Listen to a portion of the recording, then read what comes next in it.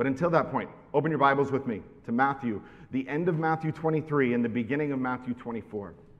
You are going to notice in your sermon notes and in your bulletins that the text for today is Matthew 24, verses 3 to 14. And that was absolutely my intention right up until about last night. As I'm going through and editing and condensing things, I do condense things. You don't believe me, but I do. As I'm doing that, there's no way for me to make adequate progress all the way through verse 14 in a way that I think is going to be clear and helpful for us moving forward. So today, we are going to cover verses 3 through 8. So the very last one of those things in your notes, the third main point, you can scratch that right out. For those of you that brings a glimmer of hope to, it won't shorten the sermon. It'll just mean that the content is better dispersed. So take heart or pray, whatever you need to do to that, but we'll get through it. It was really helpful over the last couple of weeks while I was gone and then while I was here, but kind of transitioning back in, to have Dr. Bealey and Walter Lopatka come up here. It does a pastor's heart great good to know that he can be away from the pulpit and to know that there are men who are trustworthy and who put a tremendous amount of time and effort into opening God's word clearly and accurately. And I think you need to know that that is a reflection of how much they love and care for you as a body. So please encourage them as appropriate after they do those things. It is a tremendous blessing to you that I want to make sure you don't take for granted. And as we come into this portion of Matthew 24 and 25, we are going to be dealing with some very unique things in Matthew's gospel, really in any of the gospel accounts and really in any of our Bibles. We're going to be dealing heavily with what we call eschatology, and that's kind of a fancy $5 theological word for some of you. Eschatology just means the study of the end. It is the study of what is coming, when not necessarily what is coming next week, but what is coming at the consummation, at the wrap-up of all of human history. And there's a definition in your bulletins there, and I want to make sure you have that because we'll refer to that word several times over the next few weeks as we work through this. Matthew 24 and 25 move us forward to what is coming in the end. And when we hear things like eschatology, and when we hear things like the end times, we tend to respond one of two ways. There are some people who immediately on hearing those things plug their ears and start singing Jesus Loves Me and say, that is complicated, it's difficult, I don't understand it, there seems to be a lot of argument, and so I'm just going to believe in my heart that it will all work itself out in the end. That Jesus has a plan and it's all going to be all right, and so I don't really need to be too concerned about those things. Now, in one sense, that's absolutely true. Jesus absolutely has a plan. God knows exactly what is going to come, and yes, God will be victorious in the end. There will be nothing left undone, nothing left unresolved in his coming and his establishment of his kingdom. However, all Scripture is inspired by God and has been given to us because it is useful, it is profitable for teaching, for training, for reproof, for correction, for instructing us. That includes things like prophecy and eschatology. It includes things like Hebrew poetry. It includes all those parts of the Scripture that sometimes our Bibles remain stuck together a lot longer than they should. Just because something requires a second reading, just because something might have disagreement, even within faithful bodies of believers, does not mean that we turn our attention away from it, because God has given it to us for our good. It has been given to us to challenge us, to equip us, to encourage us, to humble us, to exalt God. And so we don't dare take those things lightly or ignore them completely. And the second response kind of swings the other way, and that is that some of us love the idea of eschatology and knowing what's coming so much that we dig in deeply. And we sink our theological talons into a particular theological position, and that becomes how we define what is orthodox or what's accepted among the faith. In other words, if you think like I do about the end, then that's the ultimate measure of whether or not you're a faithful believer. And everyone else is deceived and misled and can't possibly be on the same gospel team that I am. I have definite theological understandings about what is coming. This church has very specific statements in our doctrinal statement about some things that are coming in the end, and I firmly and wholeheartedly hold on to those things. However, we had also better be careful to recognize that there are faithful brothers and sisters who will disagree on a number of details here. It does not make them the enemy, and it also does not make us both right. And so even as we pursue these things, and even as we have good God-honoring discussion, and maybe debate, if we can use that word in a sanctified term, on these things, it ought to sharpen us. the fact that there are things that we are still learning and growing and developing and ought to continually bring us to humility and submission to the fact that God is sovereign and has a plan and that his ways are and always will be higher than our ways. So with that, we're going to jump into Matthew 24. We're going to work through verses 3 through 8 today, and essentially what we're going to see is the start of the signs of the times. Matthew 24, beginning in verse 3, this is what God's word says. As he, that is Jesus, sat on the Mount of Olives, the disciples came to him privately, saying, "Tell us, when will these things be? And what will be the sign of your coming and of the end of the age?" And Jesus answered them, "See to it that no one leads you astray. For many will come in my name, saying, 'I am the Christ,' and they will lead many astray. And you'll hear of wars and rumors of wars. See to it that you are not alarmed, for this must take place, but the end is not yet. For nation will rise against nation, kingdom against kingdom, and there will be famines and earthquakes in various places. All these things are but the beginning of the birth pains." Will you pray with me? Lord, I ask that you would be with us today. I ask that you would open up our eyes so that we might behold wonderful things from your word. And I ask specifically today for clarity in a portion of Scripture that begins to cause confusion and even dissension. Lord, help us to be clear. Help us to be humble. Help us to understand who you are and what you've done, what you've revealed to us and why it matters. Lord, above all, make us obedient to what you have called us to be and do. Lord, we desperately need your help to do all of those things. And so we ask in Christ's name, amen. Back in high school, I can specifically and distinctly remember being in a math class and being so frustrated that I had utterly and completely given up.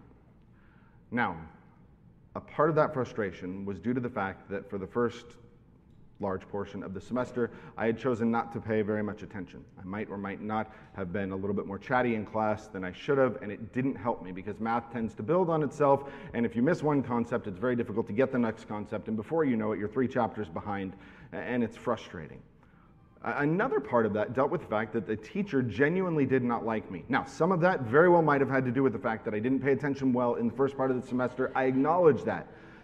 But there was a personal thing there where there was a disconnect that he had gone to the Naval Academy and he knew that I wanted to go to the Air Force Academy. And he actually told me in the middle of class in front of everyone that the only way I was going to get the recommendation from my congressman to get into the Air Force Academy was if he was drunk, stupid, or related to me.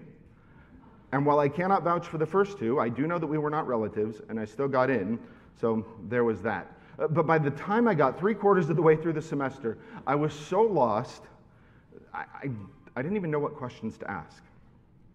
At that point, had I become engaged in the class, I wouldn't have even really had an understanding of how to ask a question that would have gotten me the information that I really needed. Why do I tell you that? Not just because I'm terrible at math and that's part of my justification for it, but because we're coming to a time here when the disciples are asking a question, and Jesus is going to give the longest answer of any question that we have in our New Testament. It's 2 chapters worth of his answer to one very particular question. And if we miss the question, if we miss the motivation, and if we miss the perceptions behind that, it makes these next 2 chapters very, very difficult to work through. And so we are going to spend a significant amount of time this morning setting up kind of, as Dr. Bealey and others said, build a big porch for a small house. To understand why they ask this question, what are some of their motivations, what is some of the confusion, and what is some of the hope that comes across even in what they ask. Because we're going to see that the question that they ask has a great deal of assumption behind it. But the key part of their assumption turns out to be a false assumption. So we're going to work through that. And the first thing that we're going to see, if we look at 24 verse 3, that's the question that they ask. And it reveals their confusion. It reveals their hope, it reveals their understanding, but it reveals a great deal of their confusion. And I want to read that. Matthew 24 verse 3, as he sat on the Mount of Olives, the disciples came to him privately, saying, "Tell us, when will these things be, and what will be the sign of your coming and the end of the age?" And again, if we miss that question, or if we kind of deviate from the fact that that question undergirds all of these things, then we really start to miss things and take pieces and pull them way out of context. That question, although we're starting with it this week, doesn't come out of nowhere. We've tried very, very hard to work the whole context of this Passion Week into the disciples' responses, into Christ's responses, so that we understand why things are unfolding the way that we are. We forget the human component of this sometimes, and we can't. Because now the disciples are coming to Jesus and they're asking him, what is the sign of your coming in the end of the age? When is all of this going to happen? And this question, I think, really begins to build, not in Matthew 24 or even 23, but really as far back as Matthew chapter 13. You don't have to turn there, but we're going to begin to develop the context of this question so that it helps us understand in the weeks that come. Because remember, before Matthew chapter 13, the teaching of Jesus is very clear, and it's really mirrored the teaching of John the Baptist. What has been the focal point of their message? Repent. Why? For the kingdom of heaven is at hand. It is the central focus. That is the focal point statement, really, of the Sermon on the Mount. It's all an outworking of that. But by the time you come to Matthew chapter 13, something changes. No longer is the preaching, repent for the kingdom is at hand. Now Jesus begins to explain the kingdom in terms of parables. And we talked about that because parables reveal truth to some. Parables, for some, for those to whom it has been granted, Jesus says, parables will take what is spiritual and maybe confusing and put it to very physical, tangible concepts and make it clear. Parables reveal truth to some, but to the majority of the people listening, the parables obscured the truths of the kingdom. Repent, for the kingdom is at hand, is much more easily understood than the kingdom of heaven is like. And those same parables that reveal truth to his disciples will now begin to obscure truth from the crowds, from those who are hard-hearted, from those who refuse to hear. And after that point, more and more time, he'll still address the crowds, certainly, but more and more time is spent directly preparing his disciples for what is going to come.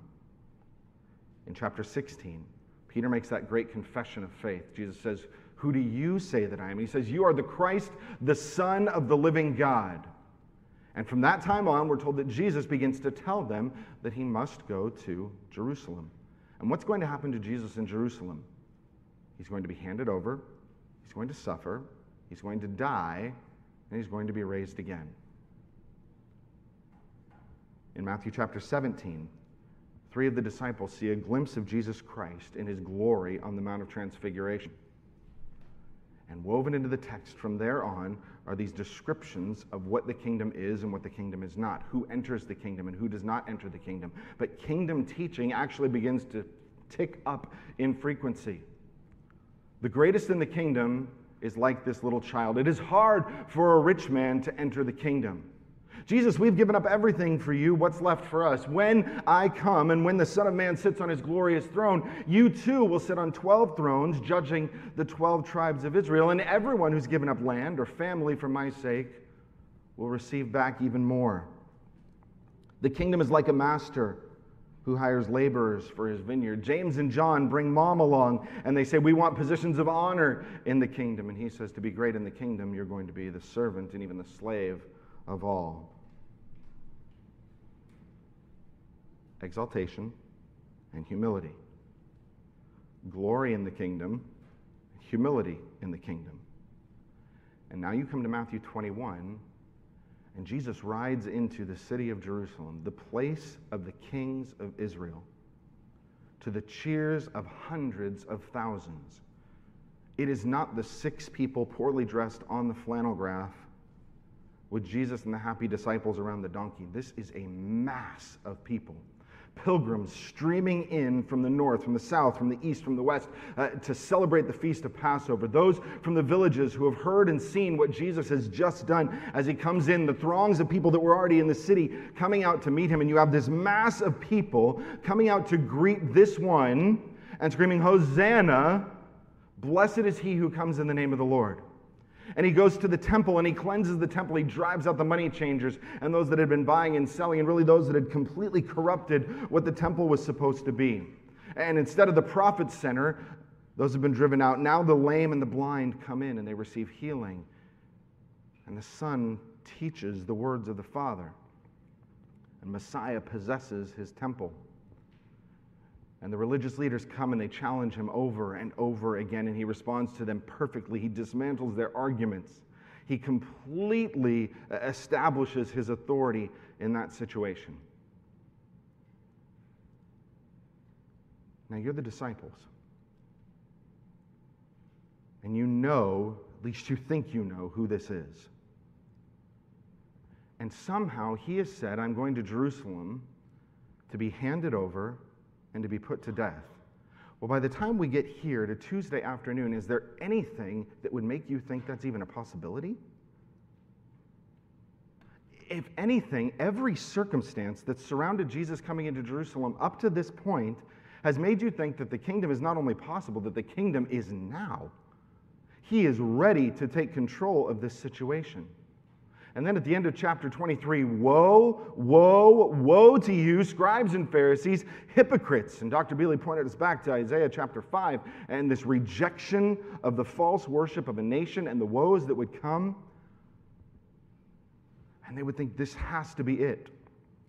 He is purifying his people exactly as the Messiah is going to do.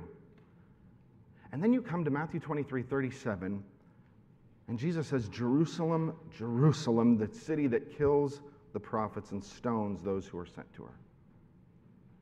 And you got to think, what? He says, your house is left to you desolate. He's talking to a people, to the Jewish people. Your house is being left to you desolate, undone, and you will not see me again until you say, blessed is he who comes in the name of the Lord. There is judgment coming and separation. That sticks if you have a particular kingdom expectation right there. And then we went through the first couple of verses of 24. They walk out, and can you imagine them walking up the side of the Mount of Olives, probably on their way back to Bethany where they'll spend the night. And in the setting sun, glistening off the white stones surrounding the temple.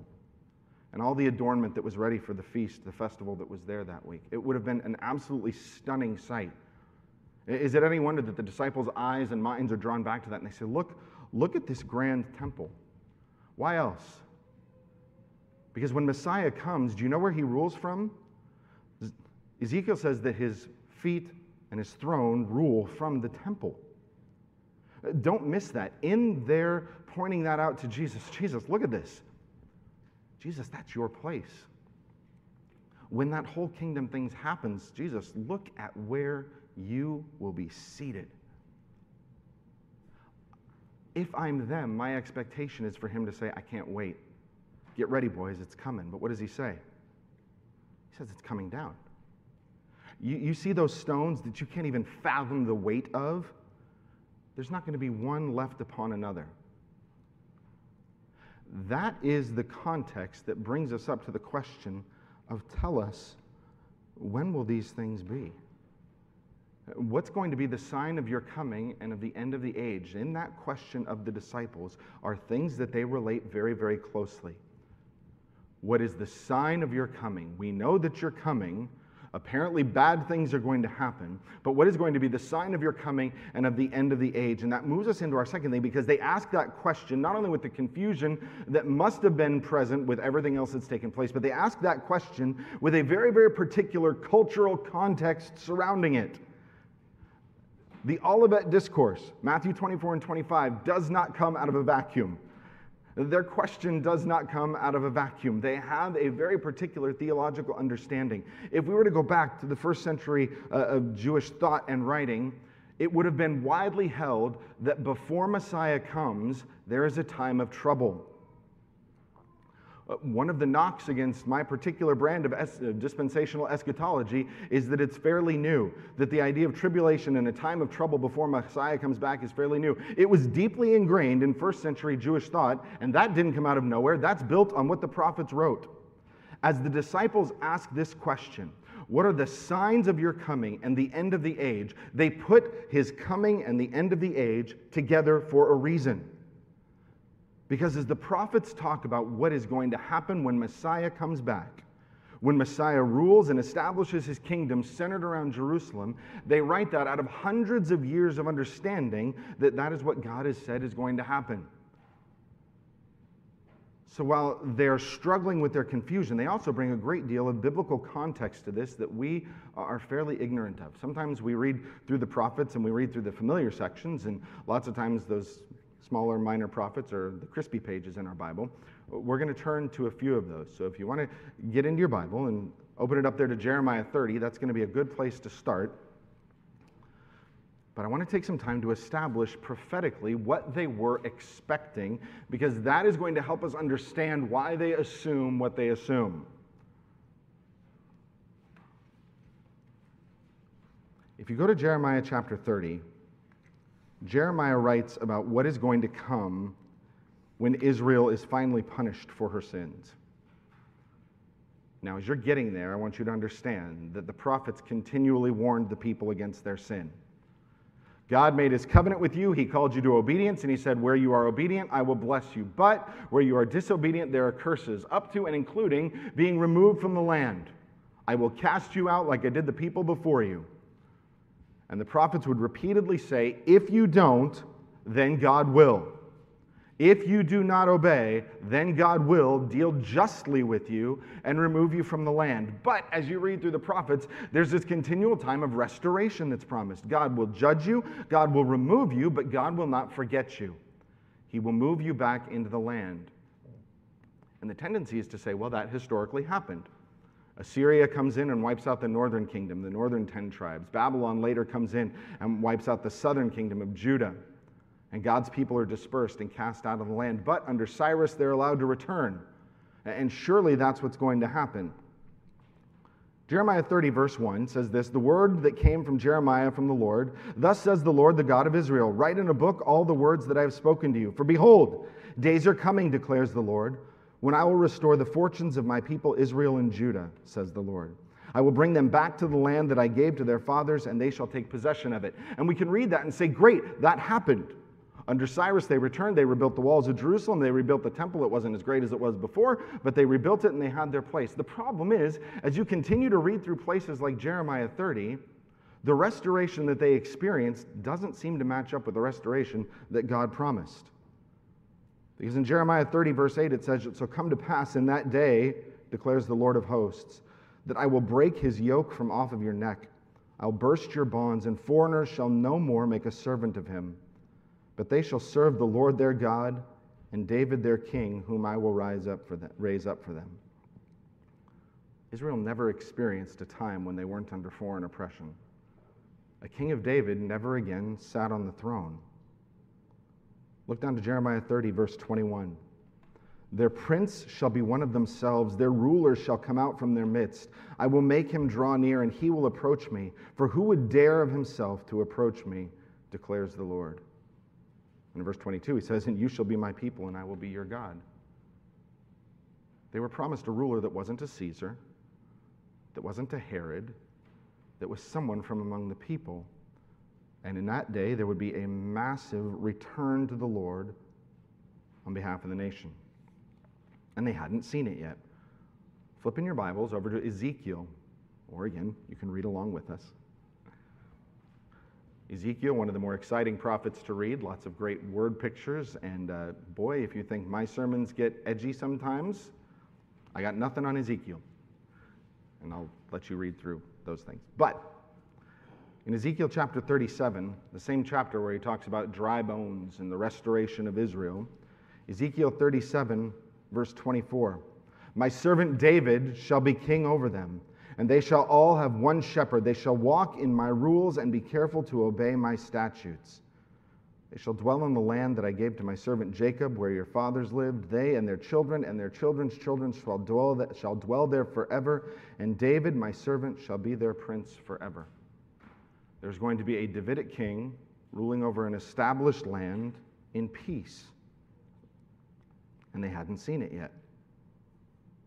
The Jewish anticipation is restoration, peace, prosperity, and submission to a Davidic king. But before that happens, there's also this anticipation of a time of great trouble. You don't have to turn there, but we see it in places like Joel, one of the minor prophets. Joel 1 and 2 talks about judgment that is coming, and Joel phrases it according to what he calls the day of the Lord. the day of the Lord becomes this picture of a dark and terrible time of judgment and refinement. Joel chapter 2, verses 1 and 2, blow a trumpet in Zion, sound an alarm on my holy mountain. Let all the inhabitants of the land tremble, for the day of the Lord is coming, it is near, a day of darkness and gloom, a day of thick clouds and darkness. Like blackness, there is spread upon the mountains a great and powerful people, like there has never been before, nor will there be again after them through all the years of all generations. There is a judgment that is coming that is going to be unlike anything after it. And yet, Joel chapter 2, verse 11, the Lord utters his voice before his army, for his camp is exceedingly great. He who executes his word is powerful, for the day of the Lord is great and very awesome. Who can endure it? Who can stand in this judgment? This is what God says. Yet even now, declares the Lord, return to me with all your heart, with fasting and with weeping and with mourning. Tear your hearts and not your garments. Return to the Lord, for he is gracious and merciful, slow to anger, abounding in love, and one who relents over disaster. Even in his judgment, he calls for the repentance of the people.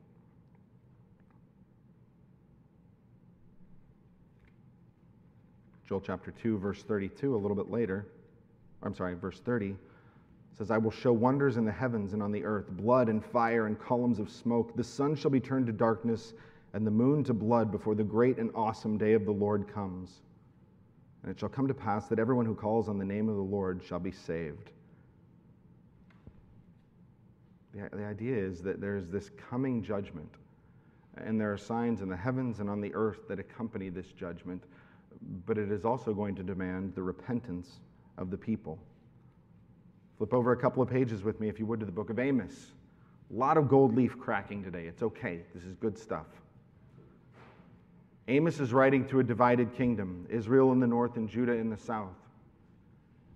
And what is happening at this time is Israel and Judah are bemoaning the nations around them. God, why don't you do something about all these sinful people? And God says, I'm going to judge the people. But right smack in the middle of Amos, he reminds Israel that they are no better. That just as God is not going to ignore the sins of the nations, God is not going to ignore the sins of his people. In Amos chapter 5, he says, woe to you who desire the day of the Lord. Why would you have the day of the Lord? So remember that day of the Lord that Joel was talking about? The people were saying, yes, send that. God, come in your judgment and deal with all those terrible bad people. And Amos says, why do you want that? You're the bad people. Do not cry out for the day of the Lord, because in this day of the Lord, you are going to be one of the ones swept along with it. It's darkness, it's not light. It's as if a man fled from a lion and a bear met him, or went into the house and leaned against the wall and a serpent bit him. You are assuming that this day of the Lord is going to bring peace and rest simply because you are Israel. No, it is going to bring judgment for you. And it's in that context he says, I hate your feasts. I hate your festivals. That your heart is far from me. And if you find your way to Amos chapter 9, Amos is a great book, but it's a tough book. It's 9 chapters for a few verses of restoration at the end. But it's important. Amos chapter 9, beginning in verse 9, God says, behold, I will command and shake the house of Israel among the nations as one shakes with a sieve, but no pebble shall fall to the earth. All the sinners of my people shall die by the sword, who say, disaster shall not overtake us. God is going to judge his people who assume that he will not. And then verse 11, in that day, in what day? In that day when he judges Israel, I will raise up the booth of David that has fallen and repair its breaches, and raise up its ruins and rebuild it as in the day of old, that they may possess the remnant of Edom and all the nations who are called by my name, declares the Lord who does this. And then he goes on to continue saying, days are coming when there's going to be unparalleled peace and prosperity.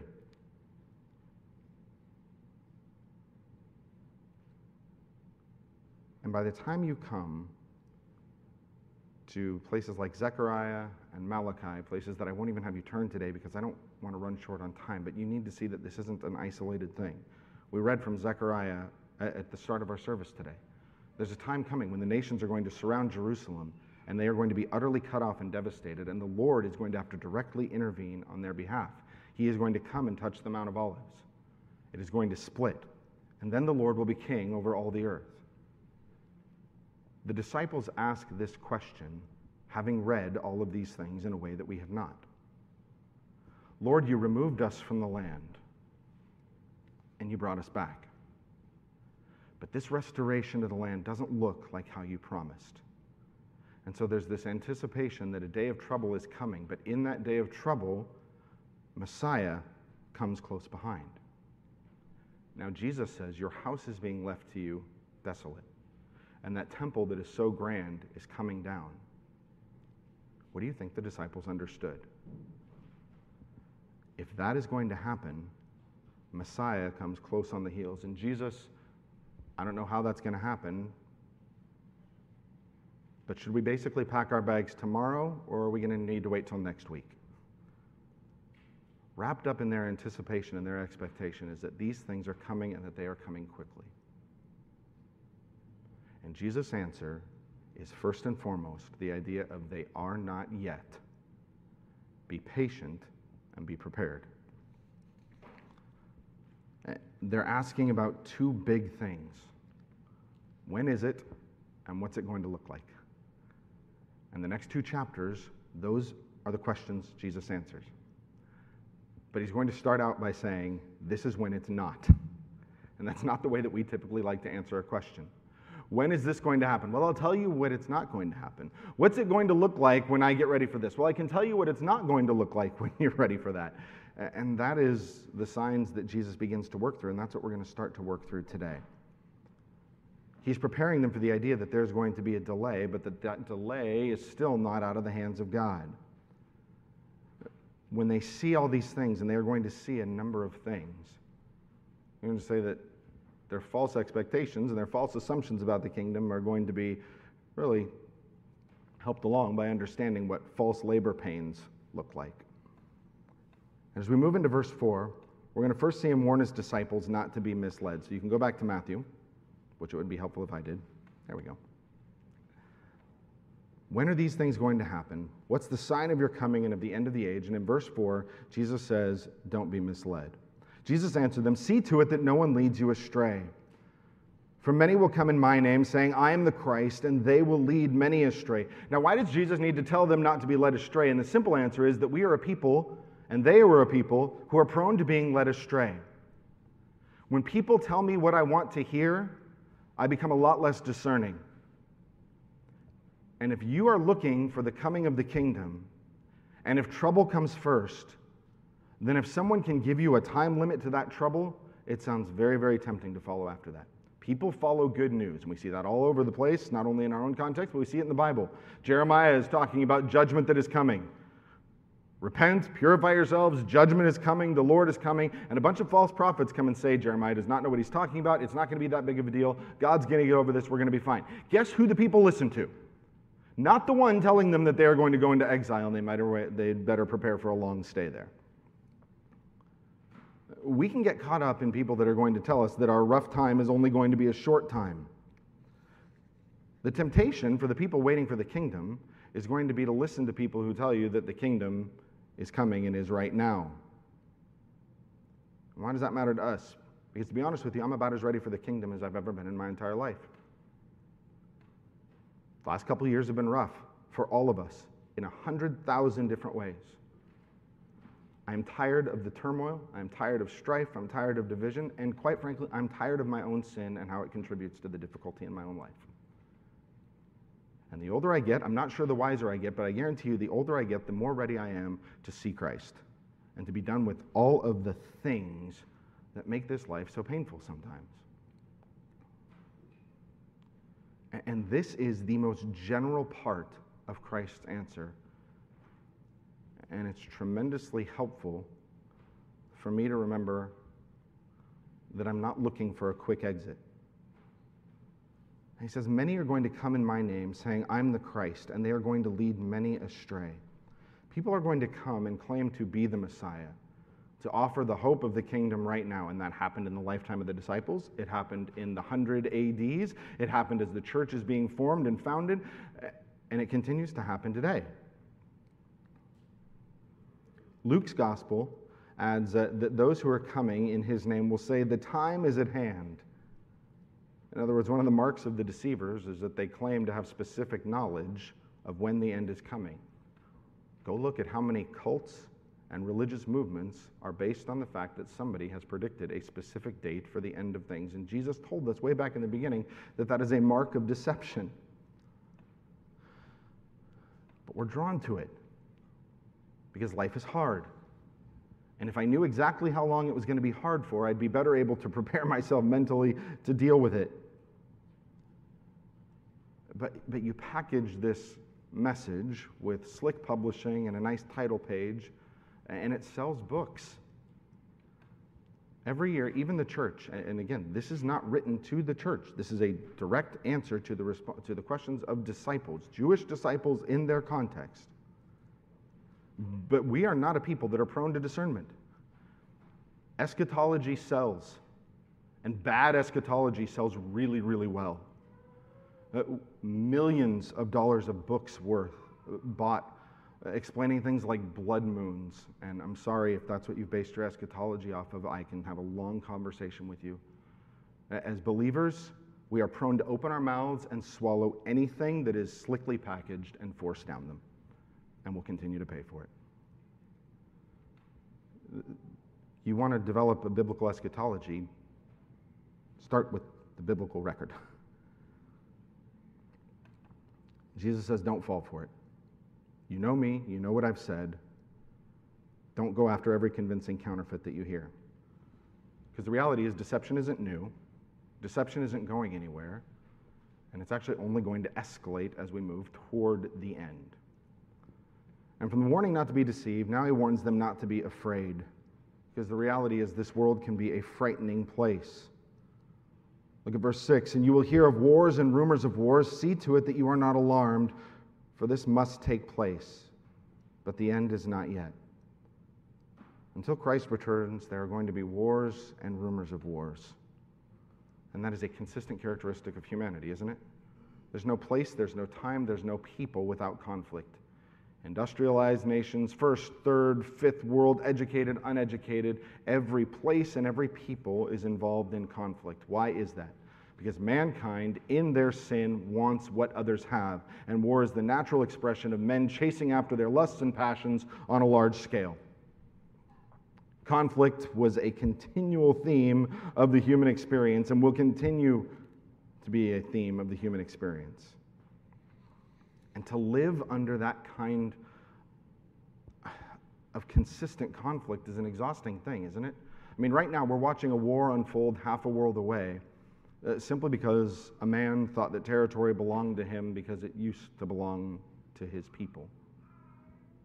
And it impacts us every day. For the first time in my lifetime, I've had young men seriously ask questions about what it would look like to be drafted into the military if these things get out of hand.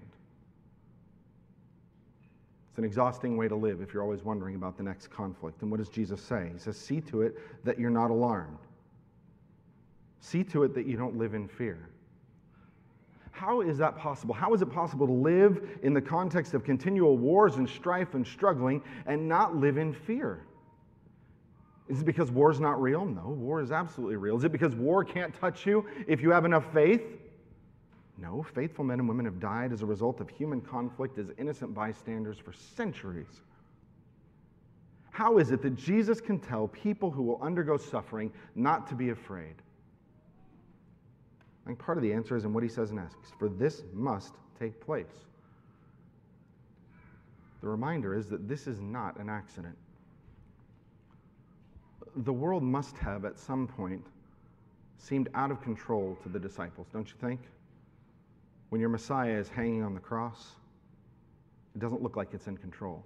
When Jesus ascends back into heaven and you assumed he'd always be with you, things look out of control. When the church is persecuted and scattered, things look out of control. When you read of wars and rumors of wars and only an escalation of human conflict, things feel out of control. We need to remember that they are never, not for one moment, not to one degree, outside of the sovereign hand of God.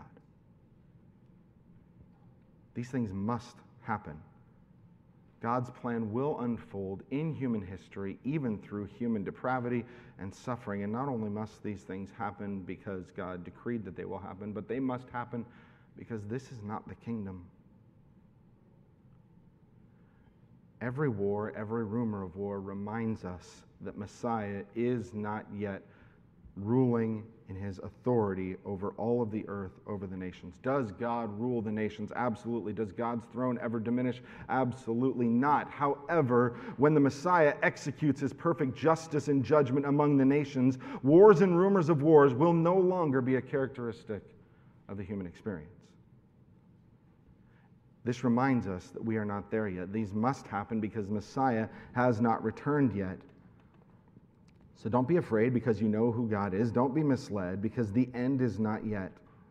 In other words, wars and rumors of wars are not the sign that Christ is back. Now hear me, there are specific things that will indicate that the time is close. This isn't that part of the answer yet. What else is going to happen? Nation will rise against nation and kingdom against kingdom. And there will be famines and earthquakes in various places, not only conflict within humanity, but conflict, it would seem, in the natural realm itself. Earthquakes, famines in various places, terrors that happen not just because men go to war, but because the earth itself is impacted by the curse and by the fall. But what's the reality? He says that all these things are but the beginning of birth pangs. All these things are the beginning of birth pains. I don't know about you, but I've never experienced false labor. Brandy has. By the time we came to our fourth child, we thought Nathan was ready to go 3 weeks early before he actually came. All the signs were there. Pain, pressure, fatigue, and Brandy felt even worse. So bad that we actually went to the hospital several times. And we weren't new to this. Nathan was the last one. We knew what it ought to look like. And every time we went in, the doctor said, not yet. Feels like the time, looks like the time, but it's not the time. Some of these men that Jesus is talking to are going to see things that seem like the end. Some of them are going to live past 70 AD, and they're going to hear of this temple being torn down to the ground. They're going to hear of hundreds of thousands put to death in Jerusalem, and they're going to wonder, surely this has to be the end, because how could things get worse? And Jesus is going to remind them this is not the end. Because for the next 2,000 years, the birth pangs have continued. Now, why isn't that the most hopeless verse in the Bible? Why isn't that the saddest thing to hear that things are tough and things are always going to be tough?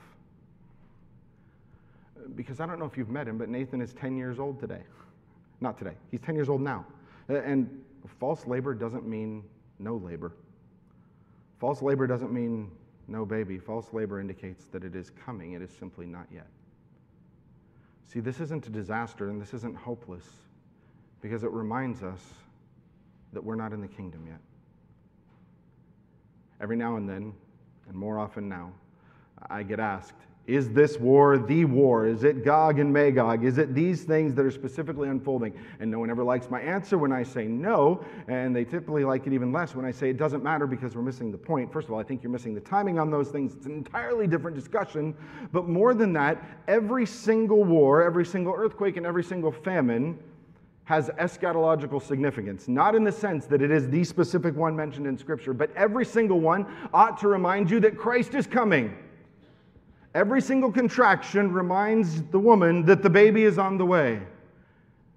Every single thing, every single turmoil, every single war, every single strife in this world had better remind us that the King is coming again. And you can either get lost in the minutia and trying to predict a date, or you can be reminded that the King is coming and you had better be ready. And that there are people that you know that need to understand that the King is coming.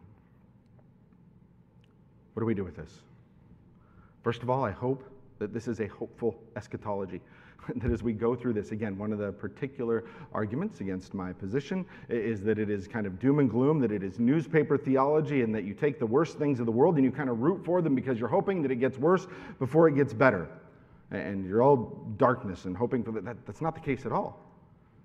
First of all, humanity has not proven me wrong with their extent of how bad we can get. But more than that, to me, it would be ultimately frustrating to say that real change in this world depends on man getting it right. That it depends on us working hard to ensure that this place looks like the kingdom is supposed to look. I've seen how we do with making things look like the kingdom is supposed to look. We fail. There's great hope all the way through Matthew 24 and 25, not in that things are easy, but in the fact that Christ is coming. There's great hope in all of this that says that God is absolutely faithful to do exactly what he's promised and that none of this is a surprise to him. There's great hope and encouragement in this that God will preserve for himself a people even through unthinkable trial and testing. There's great hope in this that God keeps every one of his promises. So in all of these things, even as we argue over details and think carefully about timelines, let's be reminded that this all points to the perfect faithfulness of God. What do we do specifically? First of all, don't be deceived. We have to recognize that we are a people that are easily led astray. As soon as I stop thinking that I'm gullible, I have proven myself to be more gullible than ever. We have to be a people of great discernment, great wisdom, and great thinking, and not because you hear it slickly packaged, and certainly not because I say it on any given Sunday morning, but because we run everything back through God's Word. That is the source of our authority, it is the source of our wisdom, and it is the source of our information about what is coming and why it matters. Second, don't be afraid. The world has been and will continue to be a place of uncertainty and turmoil, and it can be frustrating and it can be frightening. But for those who know Jesus, we don't have to be afraid. Not because we pretend that everything is fine and will be fine, not because we pretend that everything is light and roses and sunshine and unicorns, but because we know that God works in and through every circumstance for our good. And not some temporary fake make you feel good paste on a smile. We know that when God brings tragedy or allows tragedy, that he works it for our real good, our lasting good, our eternal good. He uses it to shape us and refine us and make us more like him. He uses it to test and to strengthen our faith. And so a better exercise, rather than asking, what are you afraid of, is to really ask myself, why am I afraid if God is who I say he is? And finally, don't waste your time. When will these things happen is a good question. It is also a question Christ chose not to answer specifically. He did not give them a day or a year. He gave them signs and what will come. He pointed back to the prophets and what they had written and said, he didn't destroy their hope. He didn't say, the kingdom is spiritualized, it's different. He didn't say, you missed the kingdom or it's gone. He said, it's not here now. Be ready when it comes. For as many days as I've given you, do the work that I've entrusted to you. He's going to go on to say that you're going to die. How's that for juxtaposition? Don't be afraid, and you're going to die. But he's going to say, do what I have called you to do until I return. You and I are prone not only to deception, but, all right, maybe I'll just speak for me. I'm prone to wasting my time. And I can waste my time when I say that the end is coming at some point and it doesn't really matter, because if I never think about the end coming, then Jesus is never imminent in my mind. How differently would I live if I anticipated him coming this afternoon or by the time I wrapped up? Some of you are praying more fervently for his coming, I understand. I can also waste time by trying to delve into the minutiae so deep that I miss the fact that my eschatology is not what defines me as a believer, but that whatever my eschatology happens to be, it ought to drive me toward obedience and preparation and readiness and a gospel presentation. The church, understanding that there is an end, the church studying and understanding the coming of Christ ought to be a church that is provoked to action, to consistent witness and work in this world, even while we wait for the King of Kings. Let's pray. Lord, we've got a lot of work to do over the coming months and weeks as we go through Matthew 24 and 25. And again, I pray above all that we would be clear, that we wouldn't get so lost in details and minutiae that we cease to become effective, and that we wouldn't get so lazy that we don't work through the hard things. Lord, help us to be obedient. Help us to see what you've written. Help us to repent of those areas where we fall and fail. And the Lord, give us a heart for those who still need to hear of the coming King. Lord, we thank you. We praise you, for you are the good and great God of our salvation. Amen.